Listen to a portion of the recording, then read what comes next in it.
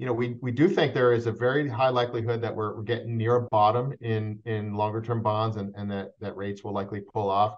But that's more of a bounce than we think a structural bull market, because we do think there's this big picture situation with debt and fiscal issues that will provide a headwind probably for decade or two to come.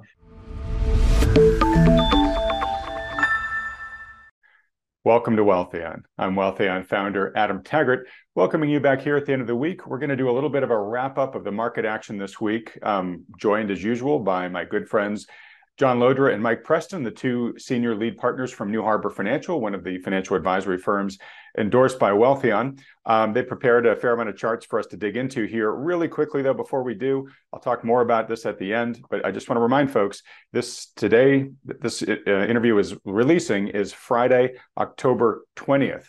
Well, the next day, Saturday, October 21st, is Wealthion's online fall conference. So if you're watching this video when it gets released, you have less than 24 hours left to register for the conference if you haven't already. To go do that, go to wealthion.com/conference and hope to see you there tomorrow. Fantastic lineup. Again, I'll talk about them in more detail at the end of today's discussion. But best faculty we've ever had. Probably couldn't be more timely than any other previous conference we've ever had. So hope to see you there. John and Mike, thanks for joining us. Guys, a fair amount going on this week. John, I know you prepared some charts. How do you want to start? Do you want to start walking through the market action? Do you guys want to react to the interview with Lynn Alden the other day? Because I know that she hit some points that resonated with you guys. How do you like to begin here? Well, we didn't really discuss this beforehand too much, Mike and I, but why don't we touch right in? I think it's always nice to finish on kind of the market action and bringing it home to what we're doing and seeing and doing for clients. The headlines have been and remain even today kind of the moves in interest rates. Many folks are well aware of this, even in their daily lives. Anybody looking for a home knows that, for example, mortgage rates have shot up dramatically. But this is all driven by what's been happening to Treasury bond yields on the longer end of the curve. We've known for better part of a year that the Fed has been aggressively hiking short-term interest rates on Treasury bills and things like that. But the longer end of the curve, 10, 20, 30-year Treasury bonds is where we've seen the most action lately. And that action has been a very pronounced spike in interest rates. And therefore, the prices of those bonds have dropped rather precipitously.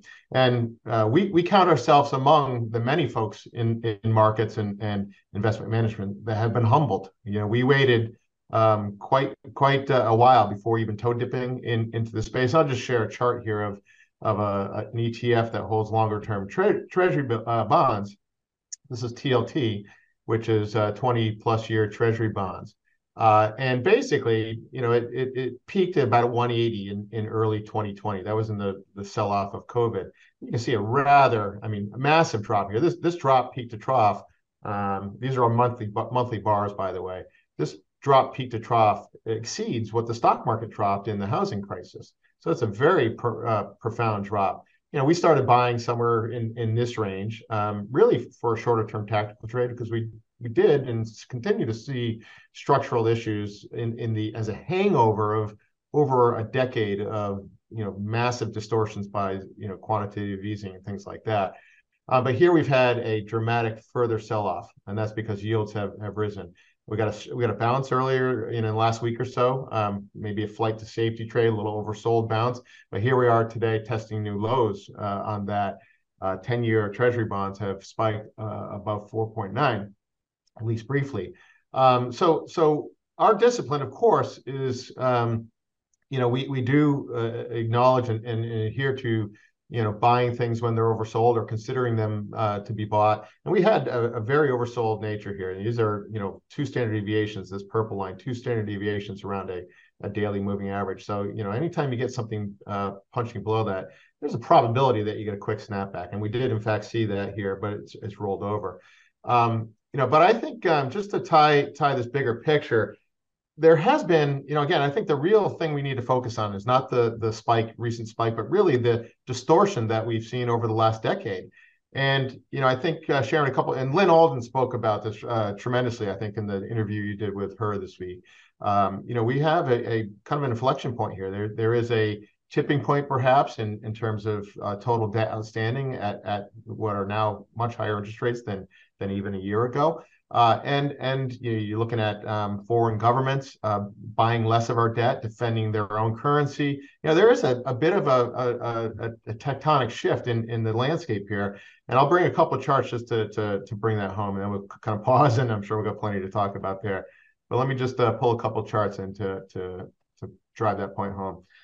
So this chart, hopefully you can see, is just basically stating what everybody probably knows, but it's always eye-popping for me to look at in a picture. Basically, it just shows the pace at which our total debt, has outpaced GDP.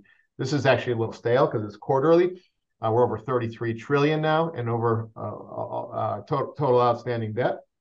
So that's like a household really spending recklessly, and there's no end in sight from our eyes. In fact, the projections for budget deficits and debt issuance are pretty stark.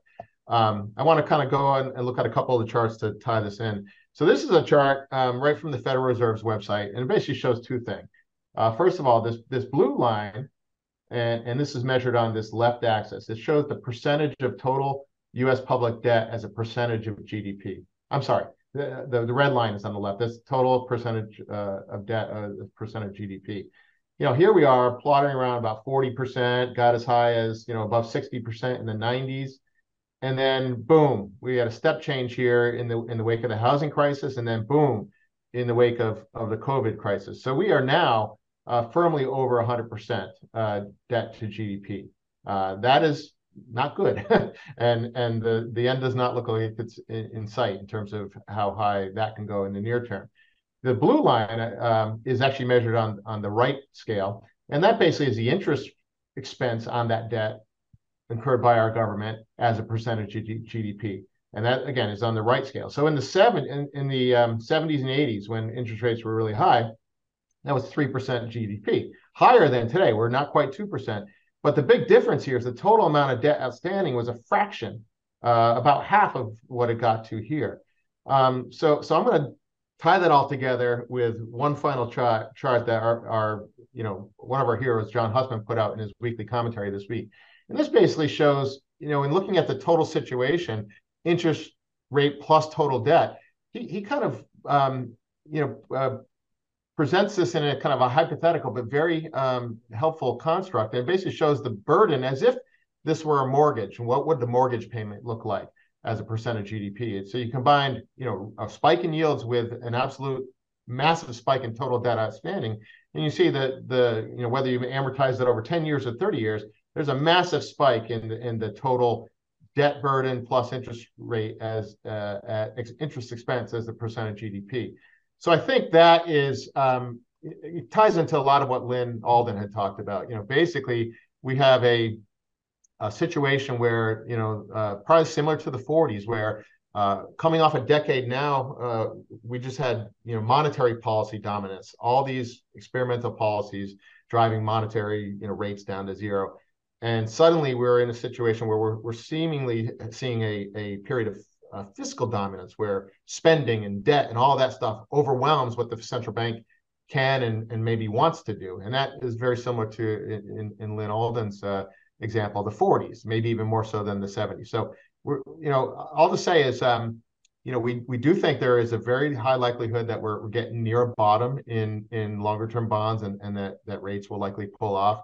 But that's more of a bounce than we think a structural bull market, because we do think there's this big picture situation with debt and fiscal issues that will provide a headwind probably for decade or two to come, unlike the last 4 decades, which has been a massive tailwind for stocks. So for bonds. So I'll pause there. It's a long-winded diatribe there, but appreciate the patience.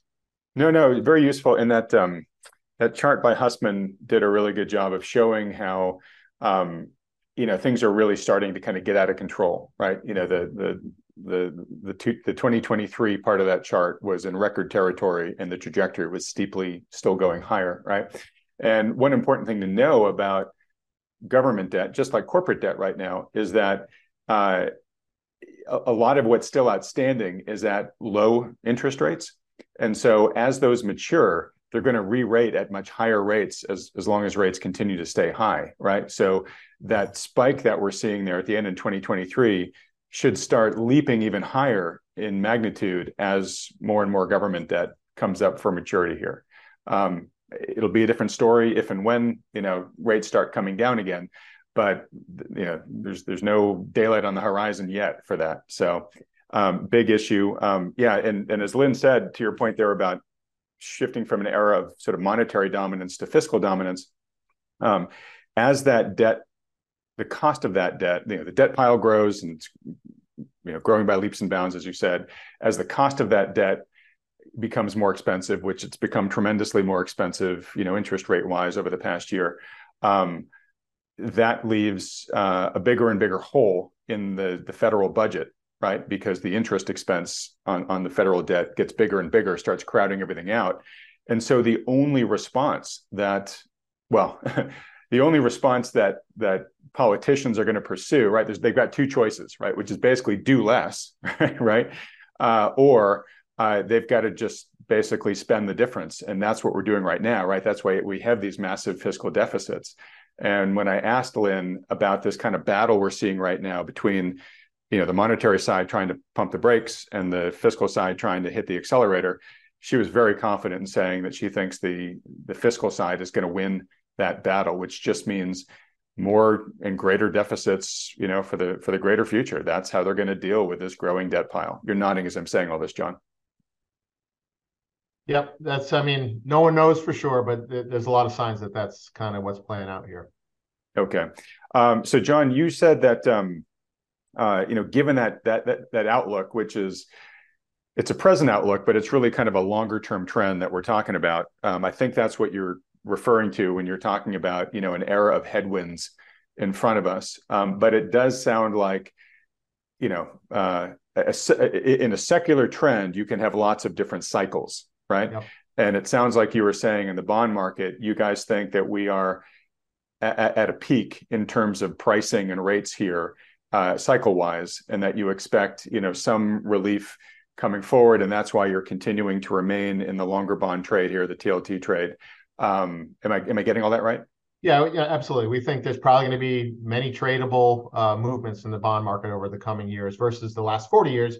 You basically just bought and held bonds and interest rates basically steadily declined and was, probably a once in a generation bull market in bonds. We think a total different picture lies ahead.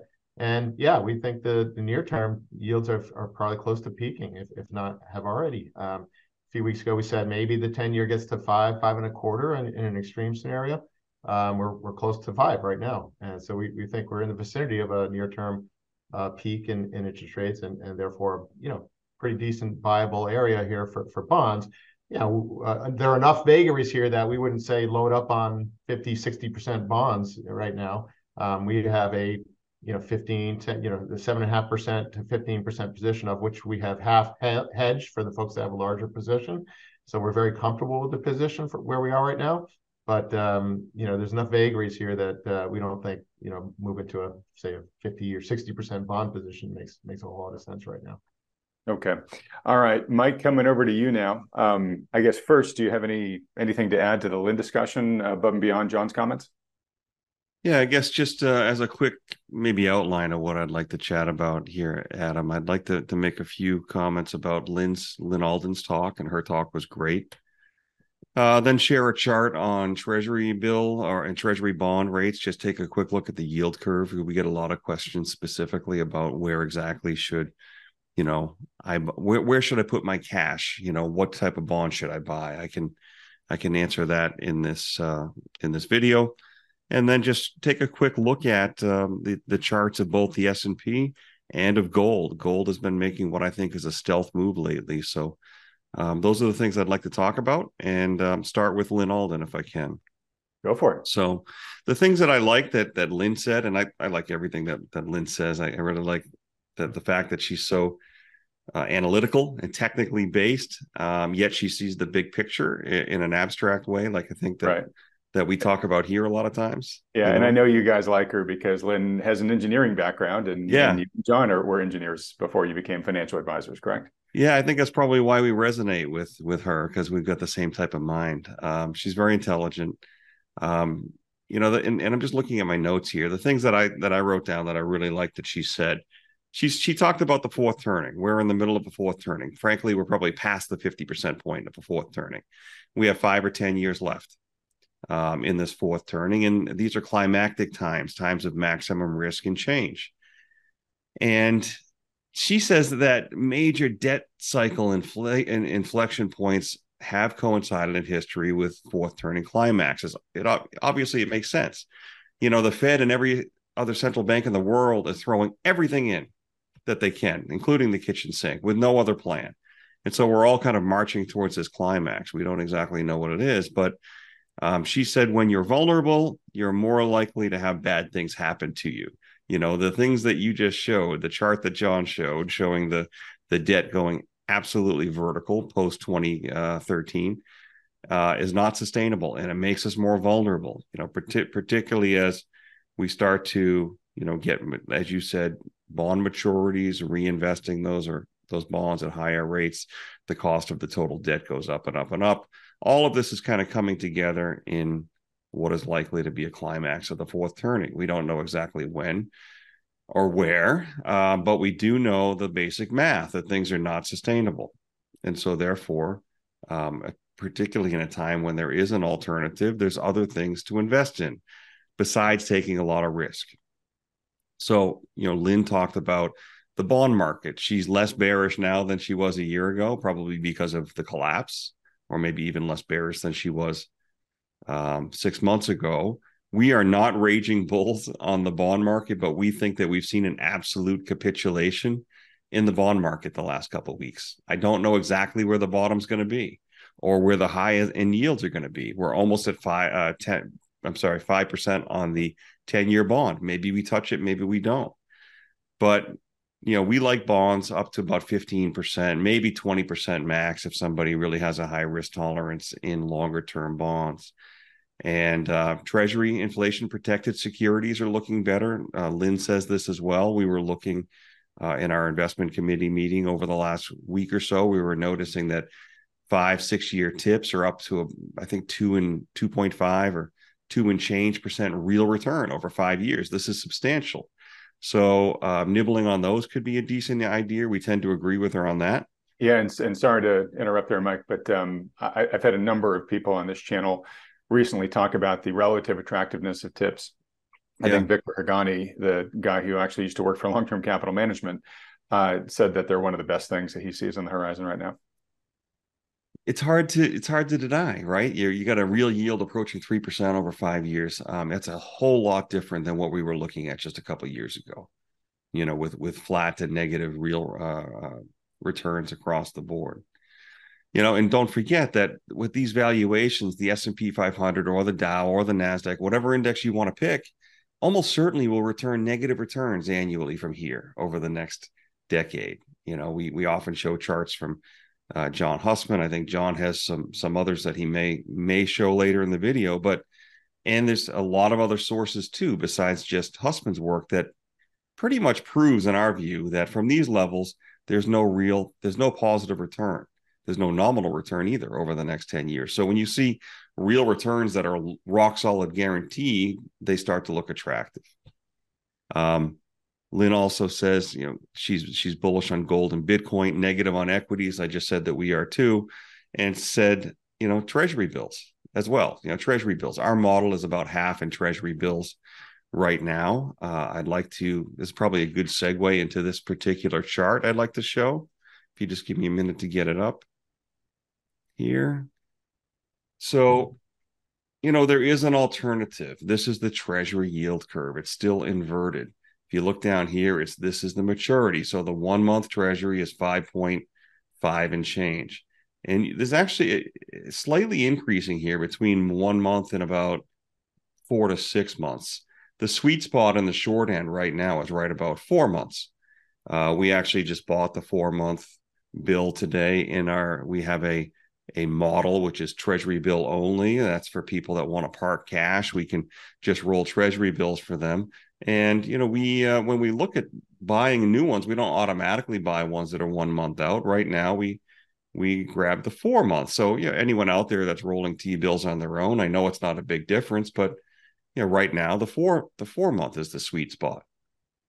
And you can see that the yield goes down as you go out from there.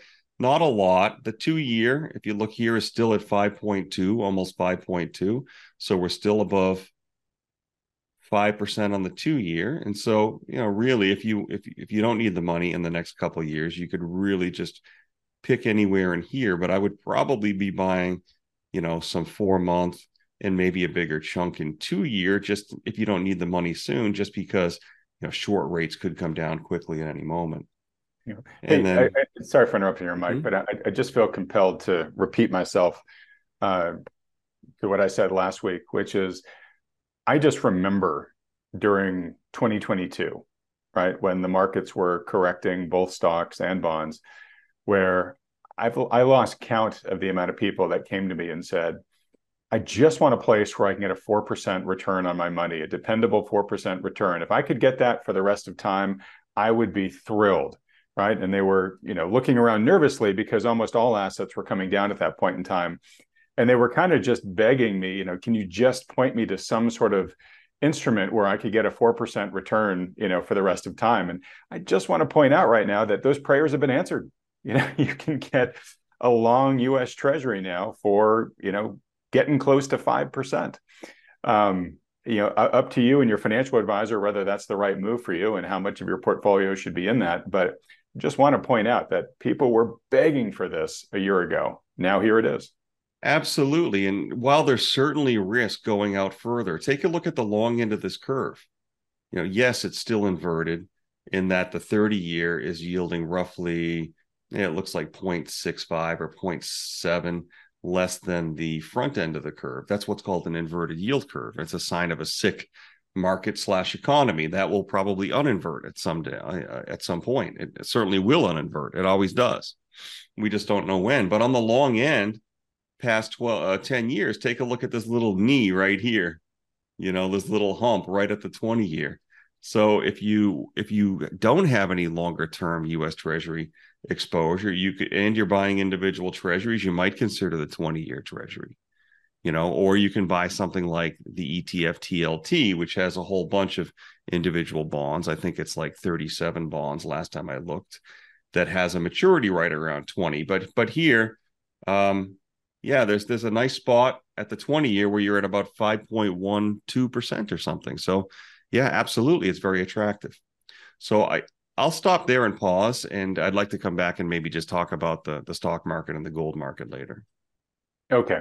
Well, look, John, we'll ping pong back to you. I know Mike mentioned some charts you may have from Hussman talking about expected future returns in the markets. Don't know if you want to go there next or not, but we'll ping pong back to you, and then we'll go back to you, Mike, and then I'll start wrapping up because we got to get ready for tomorrow's conference. Yeah, sure. We might as well show these charts from Hussman, and we're borrowing heavily. He put out his monthly commentary this week, so it's chock full of great perspective. It's all data, not his opinion. It's actually black and white data. So we're very, very big fans of his work. And he got a great shout out about a week ago from Jeremy Grantham of GMO. Jeremy Grantham put out a great podcast. It was on Spotify. I forget. It was recorded. I think it broadcast in the UK. I think where he's originally from. But he had a great podcast, and he did give a great nod to. In fact, he said Mr. Hussman puts out the best work out there in terms of the historical exploration of valuation levels and subsequent returns as a predictive variable for future returns. And this next chart speaks to that. So I'll share that. Hey, John, just while you're bringing it up, I just want to let folks know. So we are all fans of John Hussman. We actually all met John together years ago out in my neck of the woods for a conference that ended with us all sitting around the fire with John while he pulled out his guitar. He's a great guitarist. But John and Jeremy Grantham are actually quite good friends. They have a lot of professional respect for each other, but I think they also have a pretty good relationship. I'm bringing this up because I've mentioned to John that if he ever wanted to get in the same place with Jeremy, either physically or virtually, to have a discussion, that Wealthion would absolutely underwrite that meeting of the minds and would love to film it and bring our whole audience along for the ride. So folks, if that would be of interest to you, let me know in the comments section below. I keep pinging John about it from time to time, but I can go ping harder if there's enough interest. Oh, that would be a fabulous get together if you get the two of them together, Adam. And yeah, we did have quite an enjoyable song jam session around the fireplace with John several years ago. So I appreciate you raising that. So let me share this chart. Basically this chart, and this is all actual data. It's not anybody's forecast or opinion. And it goes back to 1928. And it basically looks at, again, referring to Grantham's nod to Hussman, one of the valuation metrics that he's done a lot of work on is this ratio called non-financial market cap over gross value added.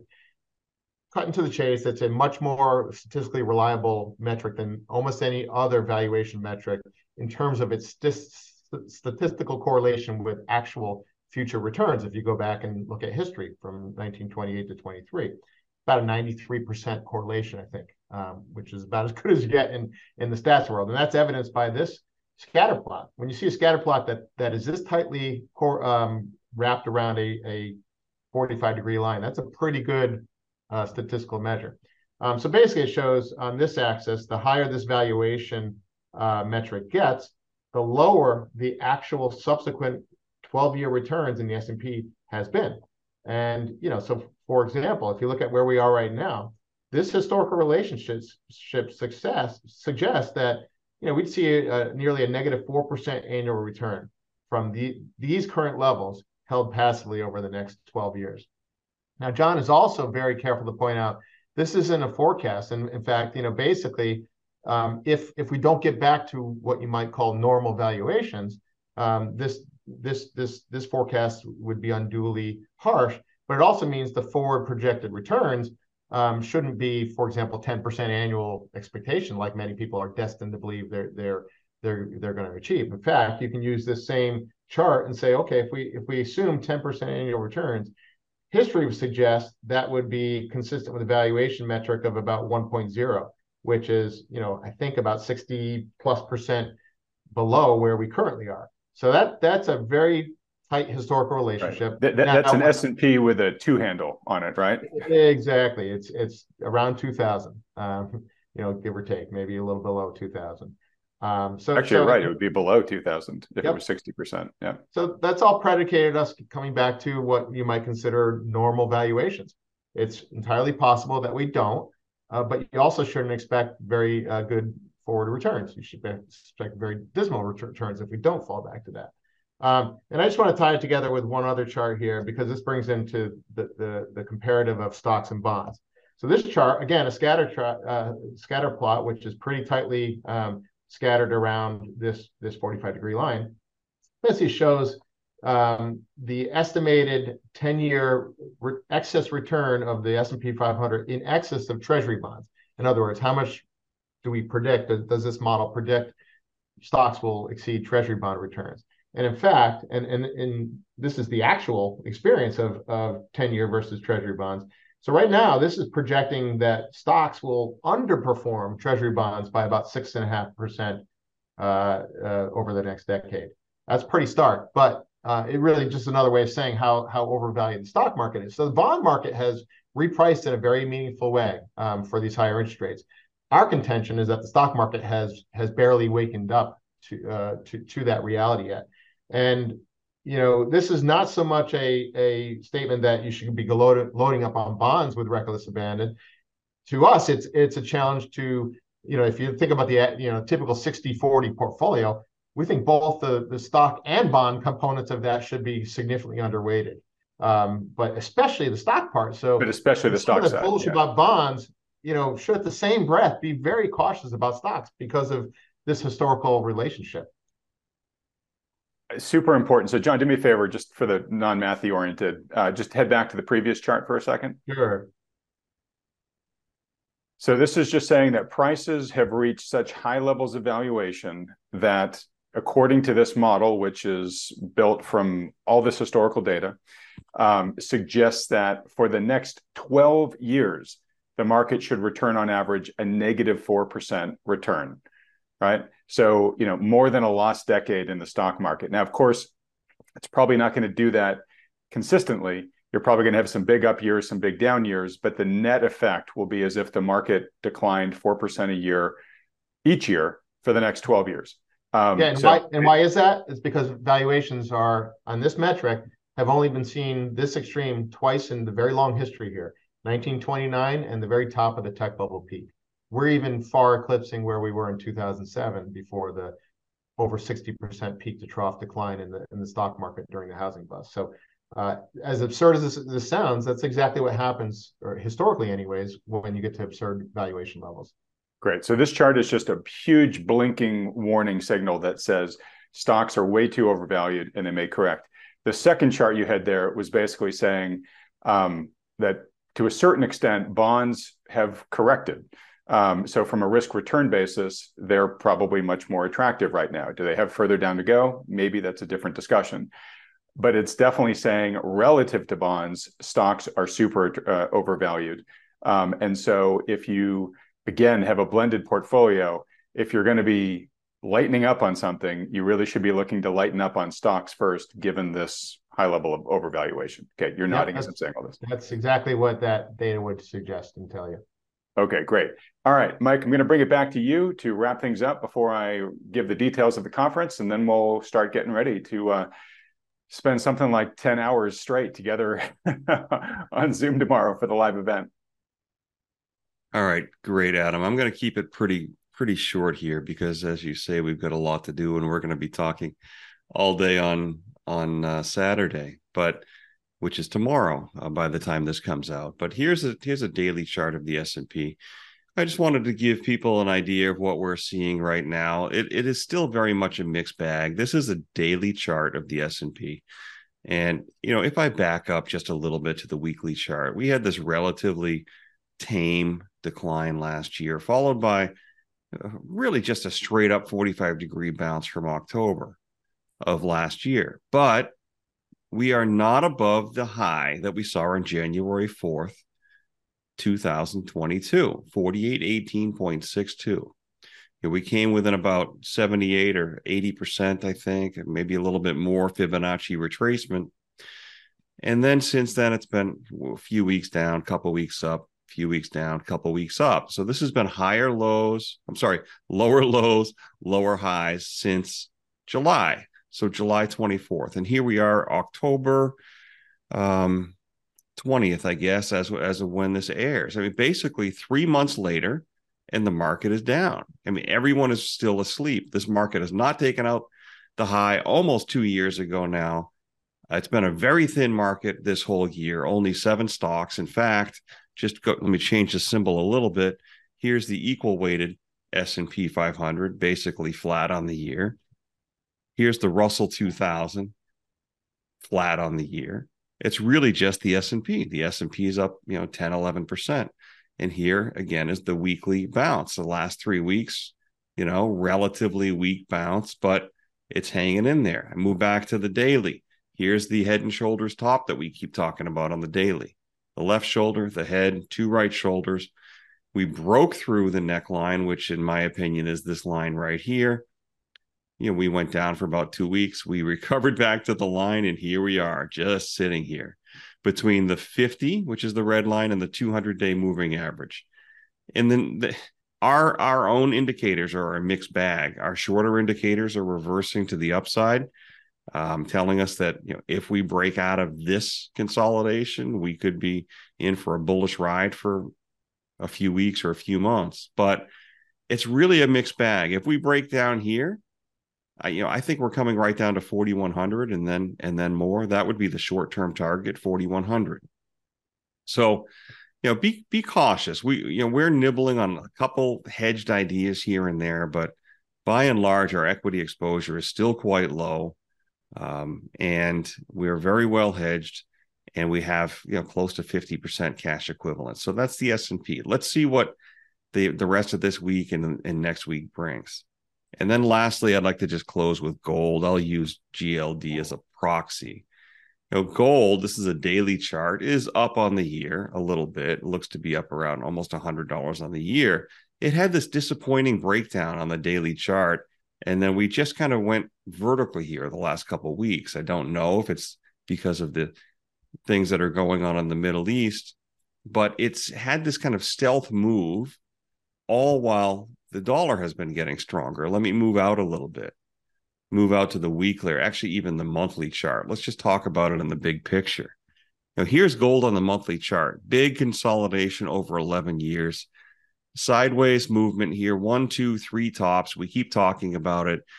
We think that the triple top will be taken out. And look what happened here. Last month, we had a breakdown, but it was a fake out.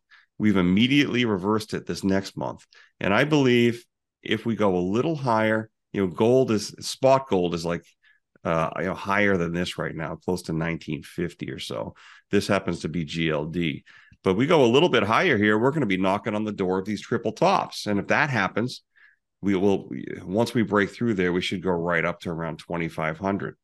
If you take a look at what's happening to the dollar during that same time, take a look at the dollar on a monthly chart. We're almost back to the old high. And for gold to be knocking on the door of the upside, or the peak, or the roof of that triple top while the dollar's been getting stronger, I think is really, really bullish. And not a lot of people are talking about it yet. So I think it's a good sign. We'll see. I think that's a really good point to note here, right? Which is historically higher dollar and higher yields generally tend to pull gold lower. And with gold performing, hanging in there as much as it is, with those two, very substantial headwinds, it begs the question, well, gosh, if the dollar hits a period high and starts weakening, and obviously if yields start coming down, will that switch that headwind into a tailwind for gold? And if gold's near its all-time highs when that tailwind starts to kick in, well, where does it take it from there? But arguably, likely substantially higher. Exactly how we look at it. All right. Said it perfectly. Well, look, I'm going to tease you guys here a little bit. So I just recorded Tom McClellan's section for tomorrow's conference. Tom McClellan, one of the most respected technical analysts alive today. His family is the developer of the McClellan oscillator.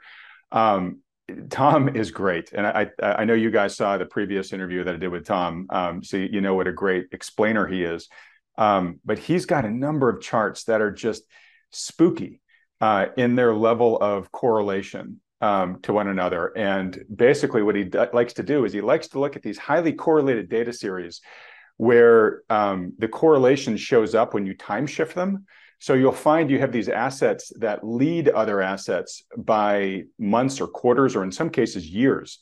And like I said, the correlation is super spooky. So you can see something that an asset did a year or two ago that basically predicts how the other asset is going to perform 2 years later, right?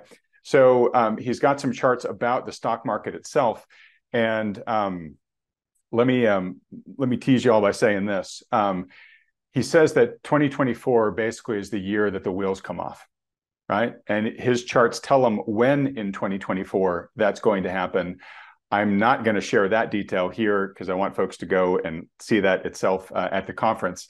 But I will give a quick nod, guys, where his chart shows that the market's probably not going to roll over this year, according to his indicators.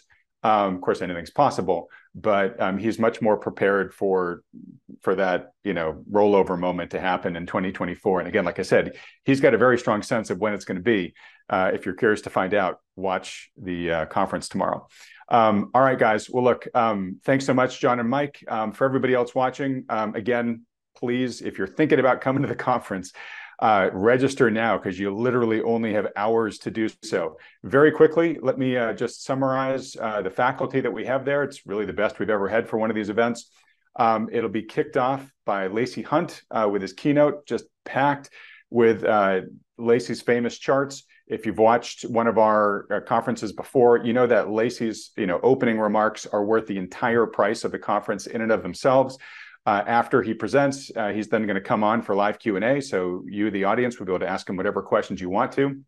Uh, he'll be followed by James Grant, who's going to talk about where he sees interest rates headed from here. Michael Kantrowitz is going to come and present on his HOPE framework, which tracks how we fall into recession. So he'll be telling us where we are on that timeline. And you can bet we're going to be doing a deep, deep dive on the E part of that HOPE framework, which really is the last remaining bulwark between us and recession, the employment market. So we'll go deep into Michael's data around that. Kyle Bass is going to talk about our top geopolitical trends that are likely to affect the global economy next year. And of course, that's even more important of a topic now that we've had these recent tragic events in the Middle East. Ivy Zellman will be talking about the housing market. She is substantially more pessimistic on it than I've ever seen her before. Once she's done, we're going to have Melody Wright, housing analysts Melody Wright and Amy Nixon come on, and they'll take all of your questions about housing. We'll have Tom McClellan, like I talked about, giving his full technical analyst outlook about where he sees markets headed.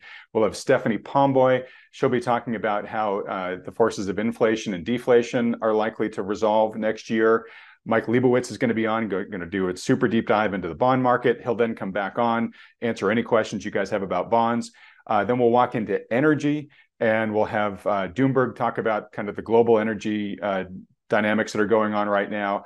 And then we'll hand the baton to Justin Hune, who will talk specifically about opportunities for investing in nuclear. Nuclear energy is a huge part of the mix, as Doomberg is going to make in his presentation, but then Justin will actually tell you how to take actionable steps on it. We'll also have famed natural resource investor Rick Rule there. And Rick just gives, I've lost track of how many dozen specific companies that he names that are on his preferred list. So if you're looking for individual companies to go out and consider, Rick gives you probably more than you're going to be able to take. And then obviously throughout the day, we'll be joined by John and Mike, the team there at New Harbor. We will end the day, as we usually do with these conferences, with live Q&A, an hour of just ask anything live Q&A, where the audience can ask whatever they want of our endorsed financial advisors. So that's John and Mike, that's Lance from RIA, that's Jonathan Wellham from Rocklink up there in Canada. And if there's any time left over, I'm going to see if I can't pull in Craig Wishner, Managing Director of Farmland LP, to give us an update on farmland as an investment class. And I know that's a topic a lot of people have been asking for. So it's a jam-packed schedule, but if we're able to shoehorn him in, we will. Lastly, everybody who registers, whether you watch or not, one, you'll get all the replay videos of everything I just mentioned, but you'll also get a bonus video from Jeff Clark, where he'll be detailing out his latest top picks for the precious metals mining companies that are burning most brightly in a positive way on his radar. So that's a big mouthful. Everybody, it's going to be an amazing day tomorrow. For those of you that are already registered, can't wait to see you there. If you just are one of the procrastinators who haven't taken action yet, well, you only got a couple more hours left, so go do it. To go register and get your ticket, go to wealthion.com/conference. All right, John and Mike, thanks so much for hanging in there, buddies. Look forward to seeing you guys next week. Everybody else, look forward to seeing you at the conference. Thank you so much, Adam. Looking forward to Saturday. We always get a huge amount of learning, even us who are plugged into this all day and night in our daily life. So looking forward to seeing you. Yeah, we look forward to seeing you tomorrow, Adam, with both you and all your attendees and your special guests. So thank you very much. All right, guys, take care. If you'd like to schedule a consultation with one of the financial advisors at New Harbor Financial, simply go to wealthion.com. These consultations are completely free, and there are no strings attached. The good folks at New Harbor will simply answer any questions you have about your investment goals or your portfolio and give you their best advice given their latest market outlook. They're willing to do this because they care about protecting people's wealth, and because Wealthion has connected them with so many thoughtful investors just like you over the past decade. We started doing this because so many people have approached us in frustration, looking for a solution because they're feeling out of alignment or downright ridiculed by the standard financial advisors who have been managing their money. You know the type. The kind that just pushes all of your money into the market, scoffs at the idea of owning gold, and when you bring up concerns about the market's sky-high valuations, they say, "Don't worry, the market will always take care of you." For many of the reasons discussed in today's video, we think this is one of the most challenging and treacherous times in history for investing. We strongly believe that today's investors are best served working in partnership with a conscientious professional financial advisor who understands the risks in play. Now, we're agnostic which professional advisor you work with, as long as they're good. If you're already working with one, that's fantastic. Stick with them. But if you don't, or are having trouble finding one you respect or trust, then consider talking to John and Mike and the team at New Harbor. Now, for those about to ask, yes, there's a business relationship between Wealthion and New Harbor, which we've put in place to make sure everything is handled according to SEC regulations. All the details on this are clearly provided on the Wealthion.com website. Also, it's important to note that New Harbor is able to work with U.S. citizens, green card holders, and those with existing assets in the USA. But for regulatory reasons, they aren't able to take on non-U.S. clients. All right, with all that said, if you'd like some insight and guidance on how to protect your wealth during this unprecedented time in the markets, go to Wealthion.com to schedule your free consultation with the good folks at New Harbor. Thanks for watching.